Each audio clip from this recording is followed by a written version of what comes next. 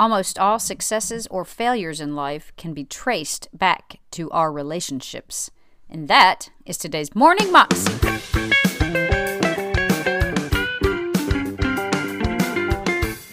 Welcome to the Morning Moxie Show. I am your host, Alicia Sharp, and today we have John Maxwell on the show, and he is talking to us about friendships and how it's important in our lives to have covenant relationships and people that we can depend on and people that we can trust and just confide in, and what a blessing it really is to have people, and that basically in your life you just really don't get a whole lot of those people, and when you do, it's just such a blessing to have someone who is committed to you and that you are also committed to them. Here's John. I'm going to talk to you today on covenant friendships. Having friendships that the world would envy because they have a depth to them that the world knows very little about. A world that is based on shortcuts and convenience and what's in it for me. They would hunger and desire to have what we're going to talk about biblically today, covenant friendships. And C.S. Lewis, the great author, many of you read him, I'm sure, said, "Is any pleasure on earth as great as a circle of Christian friends by a fire?" And the thesis of the lesson is just very, very simple. And the thesis is that most friendships fail. Most friendships fail because of our lack of commitment to those friendships. In other words, we don't put the energy and the effort and have the level of commitment that we need for those relationships to be what they should. In fact, in my book, Winning with People, basically the thesis of this book is that we can almost point to all of our successes or almost all of our failures in life to the relationships in our life. Relationships that have done well and relationships that haven't done well. And we almost could go back and say, this was a highlight, and in that highlight will be a relationship. This was a low time, and in that would almost always be a relationship. And the goal of our lesson is simple, and that is just to raise the commitment level and have us to go from convenience, what's just easy in the relationship, and it works as long as it's easy, to going to a covenant relationship where the commitment is deep and the commitment is right. Friendships are very important to all of us. When I was a kid in the 7th grade, I read Dale Carnegie's book, How to Win Friends and Influence People. How many of you read that book? It's hundreds of it. It's a classic book. And I remember even I took a course of how to win friends and influence people with my father. I remember before I got out of high school, I took 2 courses. And I realized the importance of friendships and relationships. And then I went into my pastorate. And I grew up in a home with a lot of unconditional love. So I grew up, my home I was very fortunate. I'm much fortunate more than most people. It wasn't highly fractured and dysfunctional. And so when I went into my first church, I was in for a major awakening when I found out that there were a lot of people. The good news, they were going to heaven. But the bad news is they had dysfunction in their life, and they didn't have good people skills. And it was kind of like the good news is they're going to heaven. The bad news is they weren't going soon enough. You know what I mean?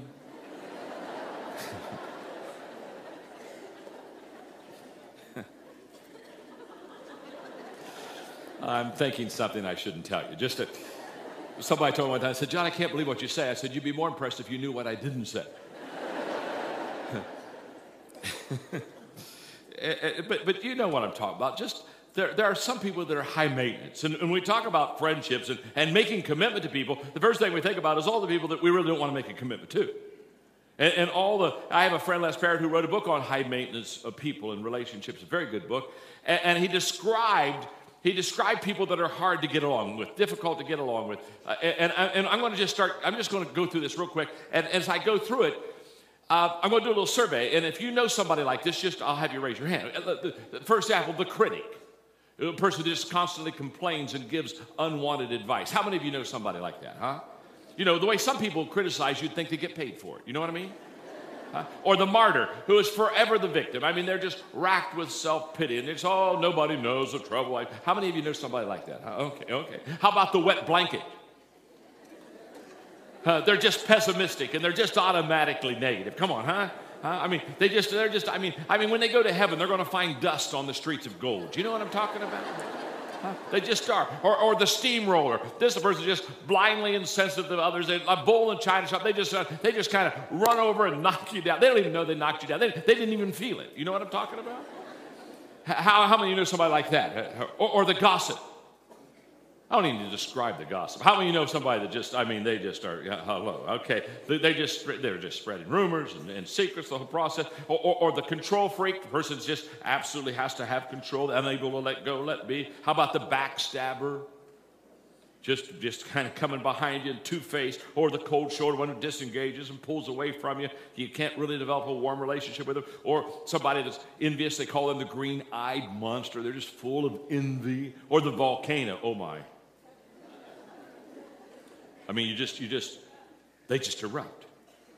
And you think, what happened? What did I say? What did I do? And they're just going on. You're just trying to figure out, and you pull away. Or the sponge, the one who just constantly says, give me, and they take it, but they never give out. Or the competitor, the one who always keeps score. You know, somebody just always keeps score. Now, as I'm giving you all these high maintenance people, I know what's happening to you. Faces are coming up, aren't they? Huh? And I'll say, and you go, oh yeah, oh yes. Oh. Now, how many of you basically, all the high maintenance labels basically somebody in every one of those. You don't want to, come on, let's see this answer. Yeah, of course. Now, here's what's really wonderful. Are you not delighted that you're not like that? Isn't this just fabulous? Huh? This message it's for those people that didn't come. You know what I'm saying? Aren't you glad when I go through that's not you? No. In fact, you're thinking, boy, you know what? If I know who's going to do this good of preaching, I'd have brought those people with me today. You know what I mean? I'd have lined them up. You sit in the envy chair, you sit in the gossip chair there, and aren't you just glad that just no one would ever think that of you? How you doing? If you don't think you fall into any of those categories, you don't need this message. You need therapy.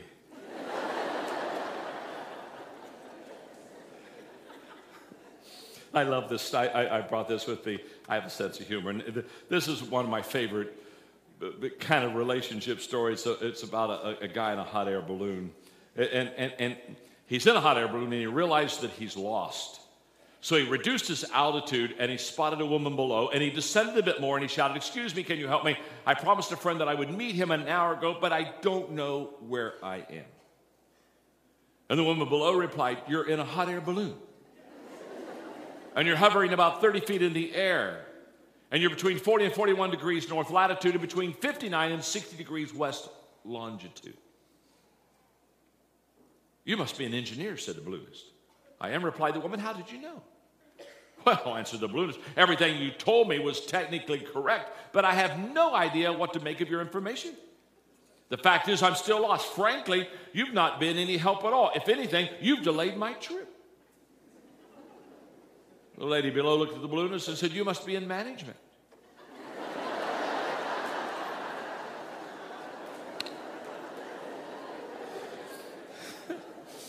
"I am," replied the balloonist, "but how did you know?" "Well," said the woman, "you don't know where you are or where you're going. You've risen to where you are due to a large quantity of hot air. You've made a promise which you have no idea how to keep, and you expect people beneath you to solve your problem. The fact is, you are exactly in the same place where you were before we met, but now somehow it's my fault." Isn't that fun? And we've all met people. We've all met people just like that. And let me tell you something. In the culture that we live in, it's highly dysfunctional, and there are a lot of hurting people. And one of the things that I realized early in my life is that hurting people hurt people. It's like if I have a splinter in my hand, and that splinter's caused infection, you don't have to touch the hand very hard. You just get near the splinter where it was, and there's a reaction. It's because I'm hurting, I'm infected there. And when we're infected on the inside, there's a tendency for us to pull back and to be negative. And in this culture, the tendency is that when we're treated that way, it's almost like, well, then I'm going to be that way also. And all of a sudden, relationships begin to kind of be dumbed down. And they begin to lower and basically say, well, I wasn't treated right, so I'm not going to give any commitment to that relationship. And that person, look what they did there, and I'm just not going to fool with that anymore. And there's just a real tendency for us to base our relationships and friendships on convenience versus covenant. The fact that we are committed to one another. That was John Maxwell, and you can find that clip on YouTube if you put in John Maxwell, The Power of Friendships. You can also find out more information about him at his website, johnmaxwell.com. He's a great teacher on leadership and just a very powerful minister. Hope you have a great day, and I will see you again tomorrow. God bless.